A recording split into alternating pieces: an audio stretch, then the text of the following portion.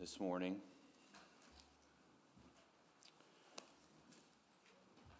When I wrote this message Monday, I had no idea the circumstances I'd be preaching it on Sunday. It makes it all the more clear and more important and more dear to me what I'm about to speak to you about this morning. I want to thank you for your prayers for our family, and I want to ask you to continue to pray for our family. If you're not aware, my brother-in-law, who is more of a brother than a brother-in-law to me, received his ultimate healing yesterday in the arms of Jesus. In a matter of 2 weeks, he went from a very healthy man to a man who is now completely healed in the presence of our Lord. And I'm grateful for that. I'm crushed, I'll be honest with you. Some of you are wondering, what are you doing here? Don't hold it against the fellow elders. They tried to talk me out of this numerous times to be here this morning, and I have to be here this morning and preach this message to you. They have told me, and I have not fought with them, that they're giving me an indefinite period of time to go take care of my family, and I'll be honest with you, there's a lot to take care of right now. I would just ask you to pray for us. My son-in-law is not doing well. Pray for him. Pray for my daughter.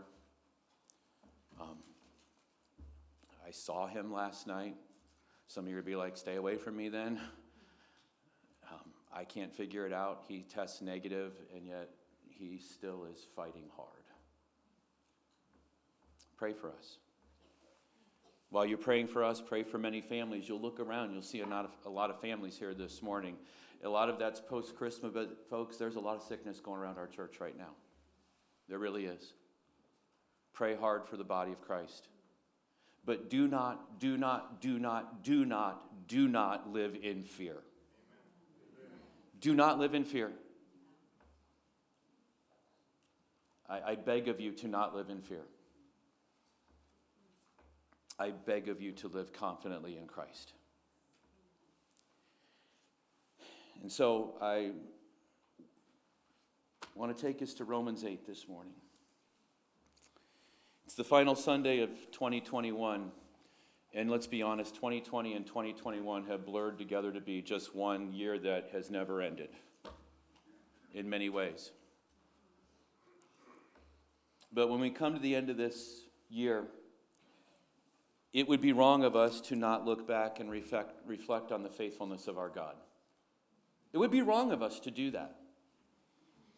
I think of the words of Job. Will we take good from the Lord and not evil as well? Blessed be the name of the Lord. And so, as you look back over, as I look back over, as we as a church look back over 2021, we have to reflect on God's faithfulness to us. We have to reflect on the fact that He has been gracious and kind and good to us every step of the way. But we also have to look ahead to what the new year holds, don't we? And I'll be honest with you, my outlook on the new year is a little different than it was last year. I have become increasingly convicted and been thinking hard about something in my own heart for the last few weeks. And I didn't realize I was going to kind of put it all together in a message, but I just want to share with you, and I apologize if I'm scattered this morning. I think you understand. But this all kind of gelled in my mind several weeks ago. At the beginning of this year, I had bought an elders a little book. I don't even know if they finished it or not. We were reading it together, and then things happened, and we didn't finish reading it together. But I bought them a little book, and it was for them, and it was really for me. But I thought, like, if it's good for me, it's good for the other 3 elders as well. And the title of this book was Faithful Elders and the Things That Matter the Most. And it's been helpful to me. It's been very convicting to me. But the third chapter, and it's only a 4-chapter book, which is why I can get that read in a year. The third chapter is entitled Leading Yourself. And when I first saw the title to that chapter, I'm like, well, I'm not supposed to be leading myself. I'm supposed to be led by the Lord. That's a very Sunday school answer, I know. But as I read the chapter, I was very convicted in that there are certain things that I myself need to remind myself of every day when I first start my day.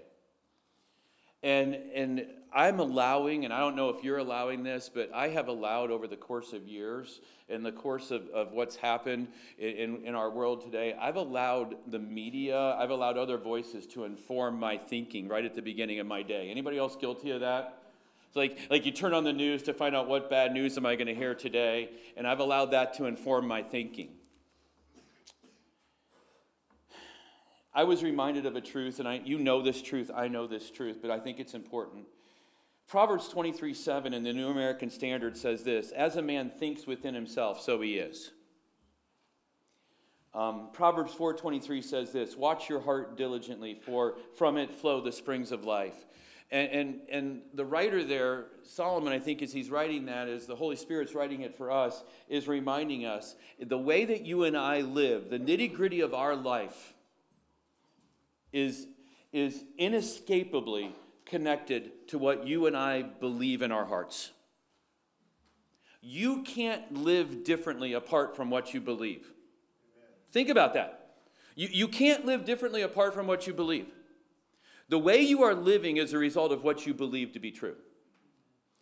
And if you don't like the way that you're living, if you're not happy with that, then there's probably something wrong with your belief system. As I was thinking that through, I think about simple little things. Like if I really believe what I eat is important to me, I'll change my diet.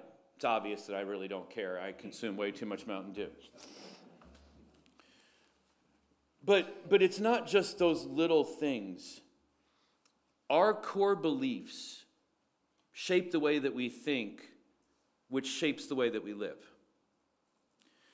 And that needs to really be explored, because I'm going to submit to us all this morning, starting with the guy up front, that every single one of us needs to have what I would call a more robust theology. We all need to have a much deeper theology. And I don't mean just a head knowledge. I mean an understanding of who God is and what He does, so that we will live better in response to that. I can't write your theology. The good news is God's done that for you in His Word. I can't even order that for you. I can barely deal with the own mess that is my own heart and deal with my own theology. But this morning, if you'll allow me, I want to help you to begin to formulate a really solid theology. And I think Romans 8 does that for us. It's going to be our launch point this morning. And so, Romans chapter 8, verses 18 through 30 this morning. It's really hard because we're literally parachuting down into the middle of the book of Romans. And I realize that, and we're going to have to really get up to speed here. But Paul has been developing this. Romans is the greatest, in my mind, the greatest doctrinal exposition of what the gospel is. It exposes our need for the gospel in the early chapters. It exposes what God has done through Christ for us to give us salvation. And then in Romans 6, 7, and 8, it explores this idea of why, even after the gospel and after salvation, why am I still struggling with sin in my life? And why am I still struggling with the effects of sin in around us in the world that we live in? And so that's where we are when we come to Romans chapter 8. Follow along as I read verses 18 through 30 this morning. For I consider that the sufferings of this present time are not worth comparing with the glory that is to be revealed to us. Stop and let that sink in. Let that sink in. I consider that the sufferings of this present time are not worth comparing with the glory that is to be revealed in us. For the creation waits with eager longing for the revealing of the sons of God.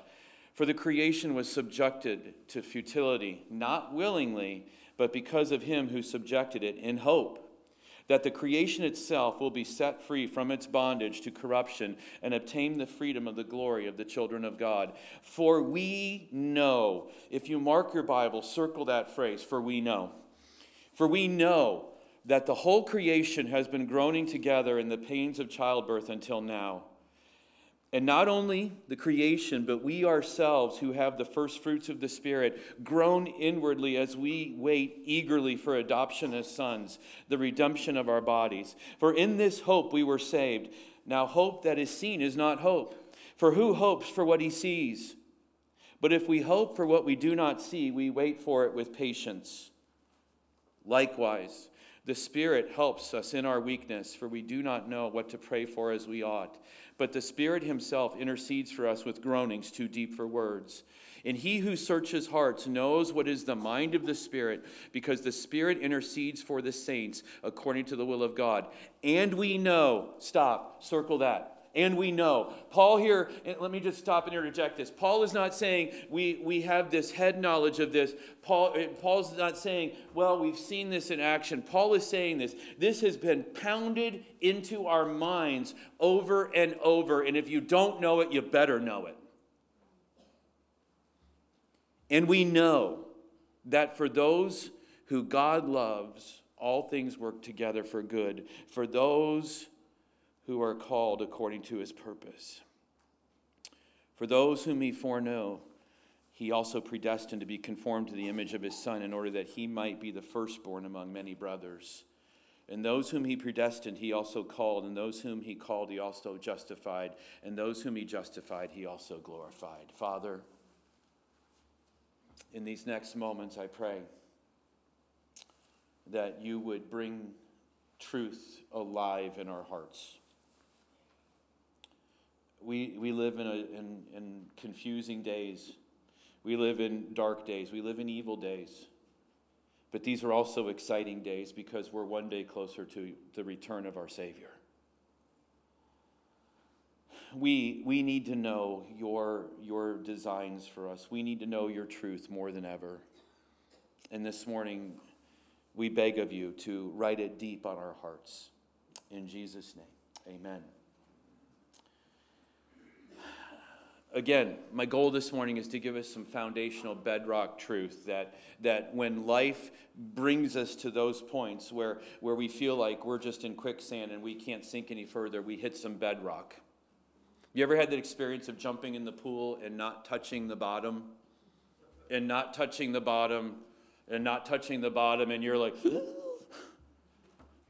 it's an amazing relief when you hit the bottom, isn't it? That is, if you can get yourself back up. But when you touch the bottom, you're like, okay, I've reached the bottom. I can push and get myself to the top. And there are times when life feels that way, doesn't it? Like we're just in this pool of water and we're never going to get to the bottom. But there is a bottom, and the bottom is found in God's Word. It's our foundation. And this morning I want to help you to understand what the bedrock of that foundation is. And I'm not going to take this passage in order, but there's three foundational truths I want to give to us all this morning that we all need to know. That we all need to know. That we all need to if literally in the morning remind ourselves of these three truths. Because if we would live just in light of these three truths, I think it would transform the way that we live. I really do. The first foundational truth, actually the first two are found in verse 28 and the following verses there. But the first foundational truth is this.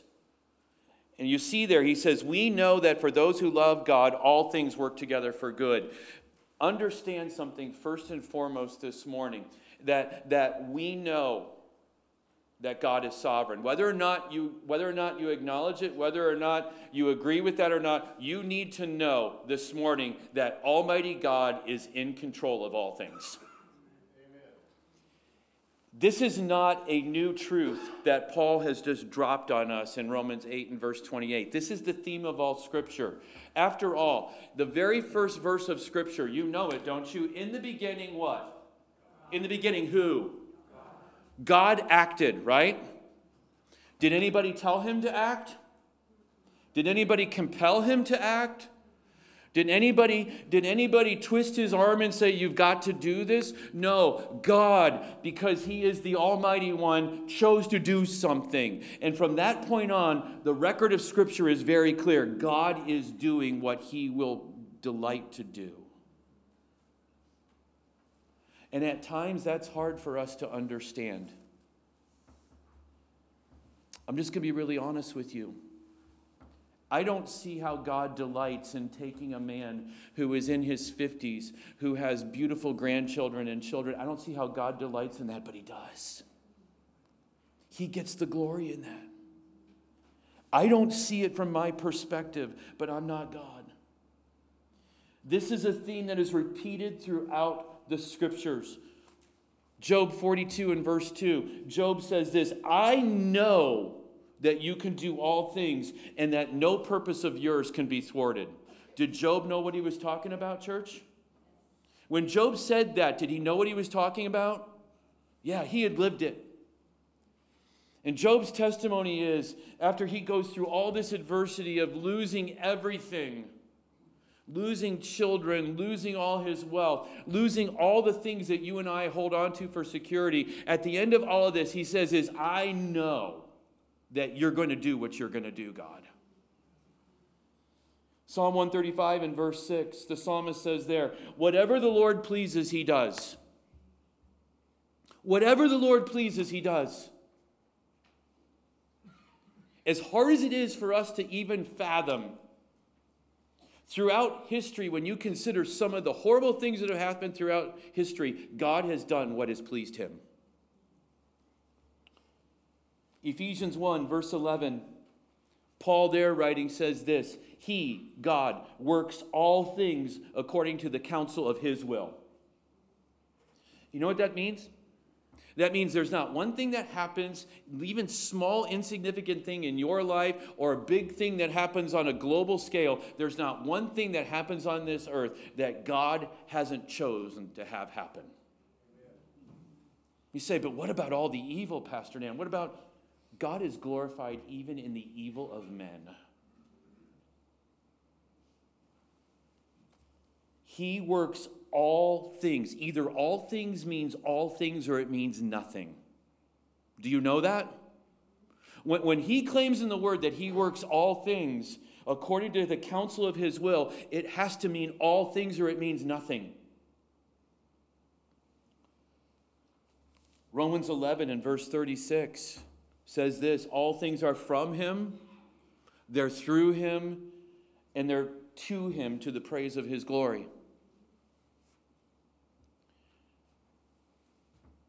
To make it through the craziness of life, to make it through the pain of life, to make it through the hardship of life, good grief, to even make it through the goodness of life, we better understand that Almighty God is in control of all of this.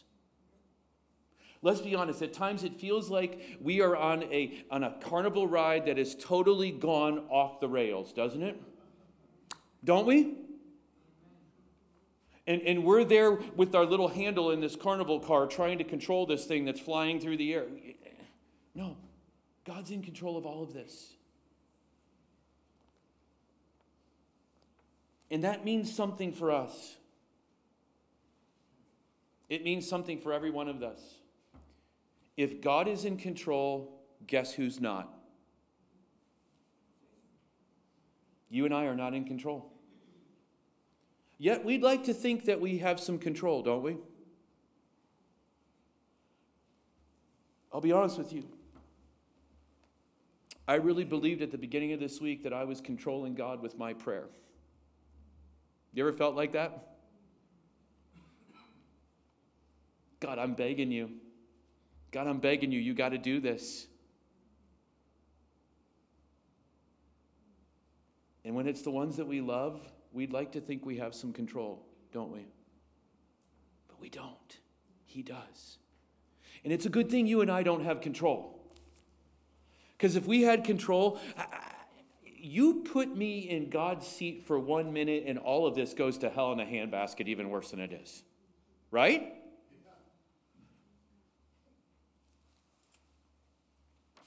You and I are not in control. And it's foolish for us to try to assume control. But here's the question. What if God truly is in control, but he's just some cold, unfeeling, uncaring, all-powerful deity that doesn't give a rip about us down here? And at times it feels that way, doesn't it? Go ahead, be honest. At times it feels that way, doesn't it? What if that's the kind of God we're talking about here? This harsh God who's the angry grandfather, who's never satisfied by anything that happens, and he's constantly just handing out condemnation and punishment. Well, there's a second foundational truth that I want you to see in verse 28. Not only is God in control,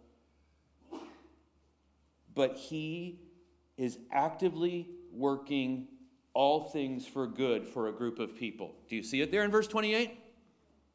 He is actively working all things together for a group of people. Not all people, but for a group of people. What's that group, church? It says there that for those who love God, all things are working together for good.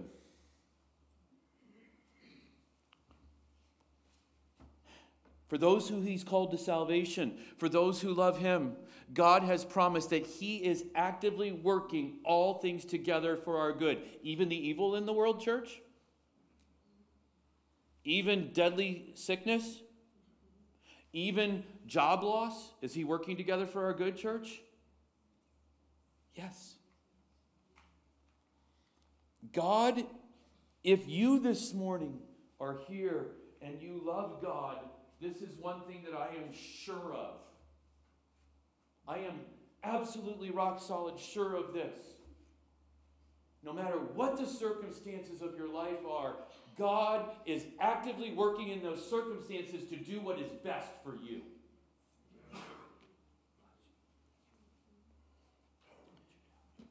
Here's what we know when we consider as we go forward in the passage. Here's what we know, and here's what Paul kind of peels the layers back on, and I don't have time to go into all of it this morning. I don't have time to unpack all the theology that is there in verses 29 and 30, but suffice it to say this, that before the foundation of time, he had a plan for all of us who love him way back in eternity past. Do you see it there in verse 29? For those whom he foreknow, those who he chose to place his love on, those, he predestined them. He predestined. If you are the child of God this morning, God made it very clear. And when God makes a plan, it can't be thwarted, remember? He made it very clear that his plan for those who love him was to be conformed to the image of his Son. Can you think of any better outcome than life producing you to be like Jesus?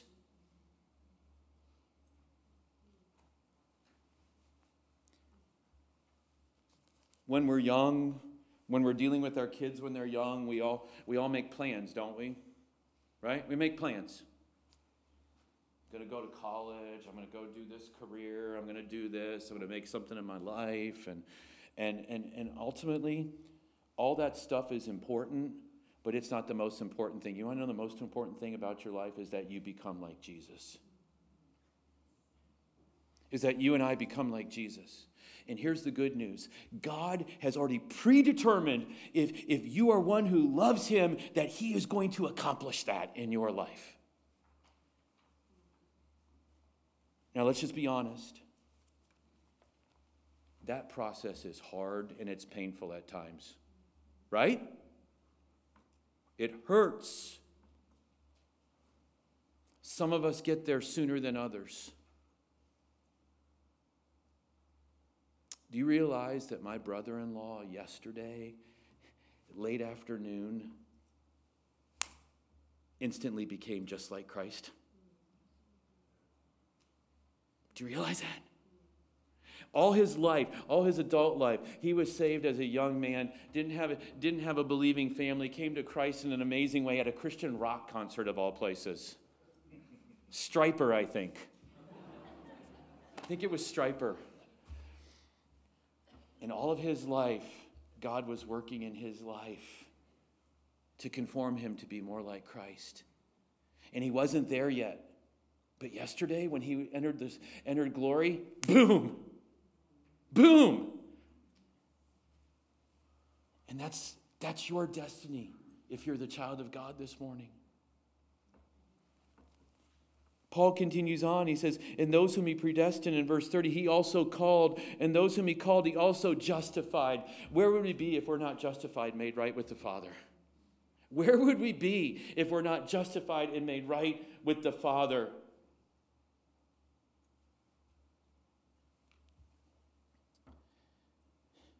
Paul in Ephesians 1:4 put it this way. He chose us in him before the foundation of the world to be homely and blameless before him. And then he goes on to say in verse 5 that because of his great love, he's done this. And then he goes on to point out in Ephesians 1:5, because of his great love, not only has he chosen us, he has adopted us. He has adopted us. He has literally made us his children. Which is what he says here in verse 29, that we're the firstborn among many brothers.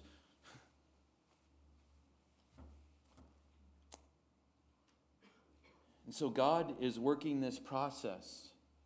Not only is God in control, sovereignly in control, but number two, God is working on you if you love him. You are a work in progress. And every morning we need to wake up and remind ourselves of that. God is in control, and he's doing something good in my life today. Not, and I'm just going to name names, not in a Joel Osteen kind of way. Joel Osteen would tell you that the good that he's working in your life is he's going to put more money in your bank account today, and you're going to get a new car. That's a lie from the pit of hell. The good that God's working in your life today is he's making you more like Jesus. And he's promised he's going to do that.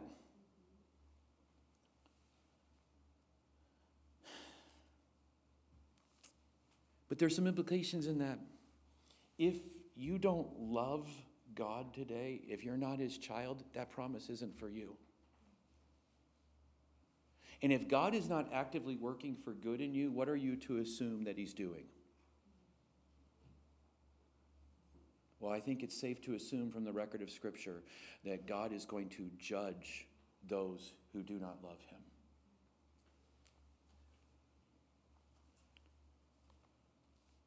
In 2 days, I'm going to have the honor of preaching my brother-in-law's funeral. Because of the graciousness of our church, it's going to be in this room. And I'm going to get to talk to a room full of people who knew him as friends, as family, many business associates. And I am going to be able to confidently say, I know that my brother-in-law is in heaven because he was justified by the Father. Do you know that for yourself? Do you know that for yourself? Because if you don't, there is no riskier position to take on this earth than to wonder whether or not you have eternal life or not. The Bible tells us these things were written that you may know. That you may know. But if you do love him, you can rest in this fact this morning. Not that your life is going to be made easier. Not that your life is going to be made worry-free. Not that your life is not going to have pain or struggle or trial. But you can rest in the fact that no matter what God brings your way, he is using it to make you more like Jesus. You can rest in that. Otherwise, other verses of Scripture don't make sense. How is it that Paul can tell us in 1 Thessalonians, in everything give thanks, for this is the will of God in Christ Jesus concerning you? The only way I can be thankful in certain circumstances is if I know for sure that God is using those circumstances to make me more like Jesus. Right? Because let's just be honest, there's some things that God does that on the surface we really struggle to find to be thankful for. Right? But if it's making me more like Jesus, then I can be thankful for that.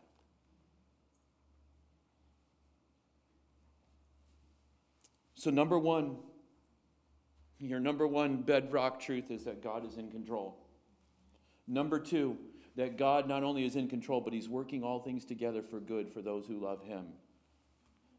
But let's go back in the passage to verse 22 where I had you circle for we know. Because there's another foundational truth that you and I need to be reminded of every single morning.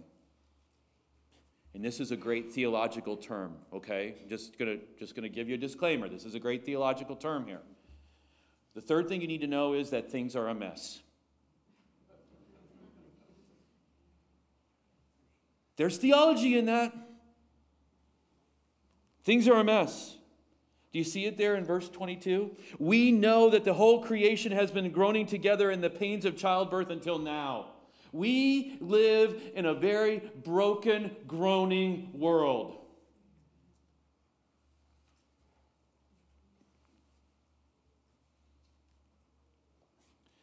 You back up to verse 20. Just see how bad it is. For the creation was subjected to futility. Boy, there's some positive news. This world we live in was subjected to futility. You know what that means, don't you? This creation cannot achieve the purpose for which God created it to achieve. But I thought God created it perfect, right? Church, did he? He created it to fulfill a purpose. But what happened? Sin. The curse. Think things like this: thorns, thistles, work becoming painful and hard, pain in childbirth. Those are the things that Genesis tells us. But think even further. Think this is what it means that the earth is subject to, and the creation is subject to futility. We have death, we have viruses, we have drunk drivers, we have bad things happening to good people. That is the result of this verse right here. The creation was subjected to futility. And that is the reality of our life. We have this overwhelming preponderance of first responders in our church and healthcare workers. Don't believe me? Just have a health crisis in a service. If the creation wasn't subjected to futility, those people we wouldn't need to employ those people doing what they're doing. Am I right?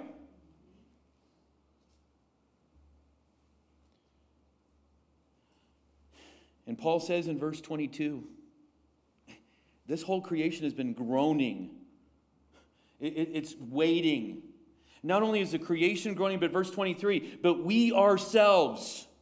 He's writing here to believers. He's writing to people like you and me. He's writing to people who have to deal with real life and its pains and its hurts. And the fact that it seems like waves on a shore just coming wave after wave after wave after wave until the point where you don't feel like you can stand up anymore. He's saying to us all, we're groaning too. We're waiting. We're waiting. And let's be honest, it feels like we can't wait anymore at times, doesn't it?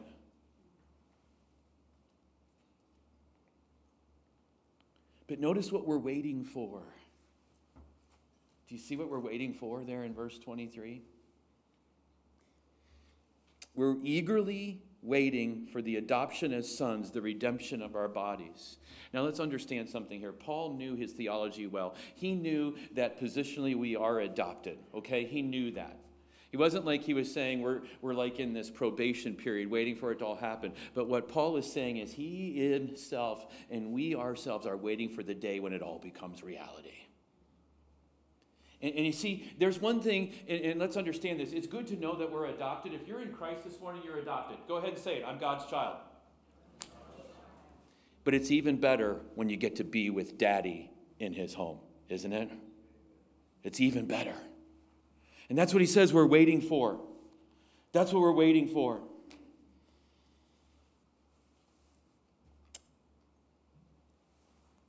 And I think what he's pointing us to is this: the hardships, the trials, the pains of this life should make us want heaven all the more.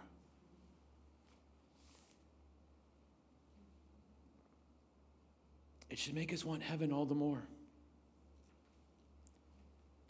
This is our hope. Do you see it there in verse 24? For in this hope we were saved. In this hope we were saved.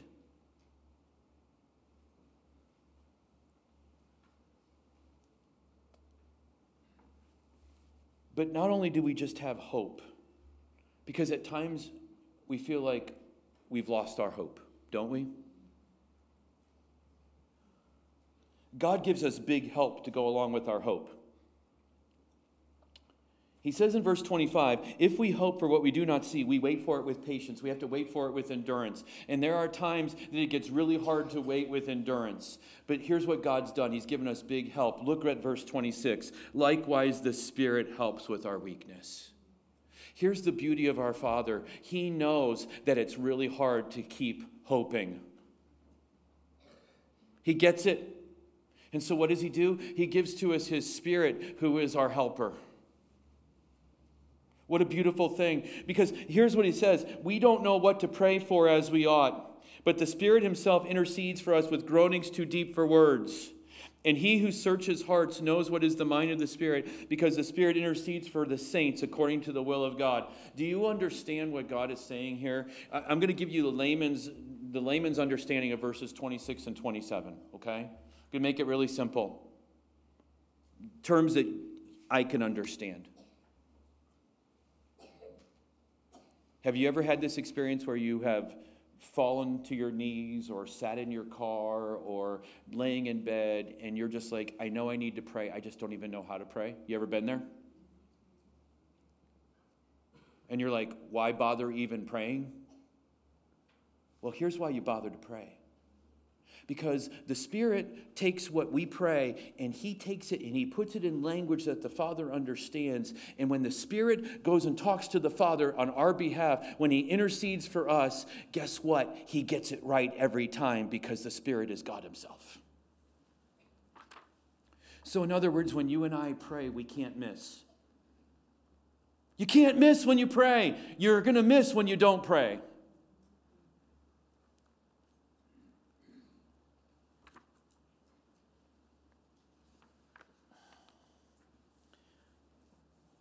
I told you I can't give you a whole theology for you, but I can give you 3 bedrock truths, and I want to leave them with you this morning. As we go into the coming year, as we leave this year behind, we all need to do it knowing, number one, every morning we need to remind ourselves, God's in control. God's in control. Washington's not in control. Lord knows that. World leaders aren't in control. God's in control. And God's in control, and I can't thwart his plans or purposes, and so I better line myself up with them, right? If I can't thwart his plans or purposes, I better line myself up with his plans or purposes. Secondly, if I'm the child of God, God has promised that he's working all things together for my good. For my good.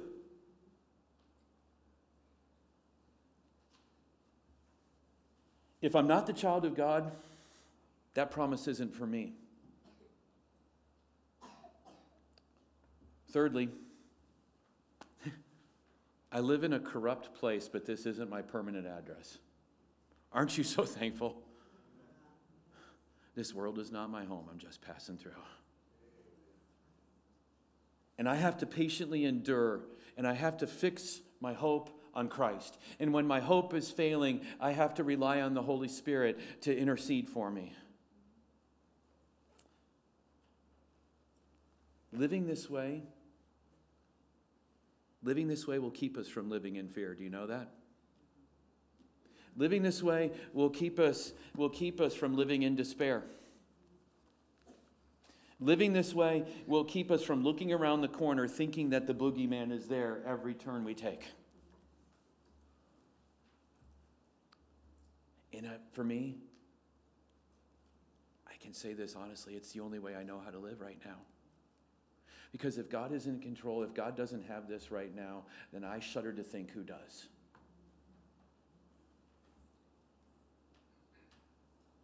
Thank you for being here.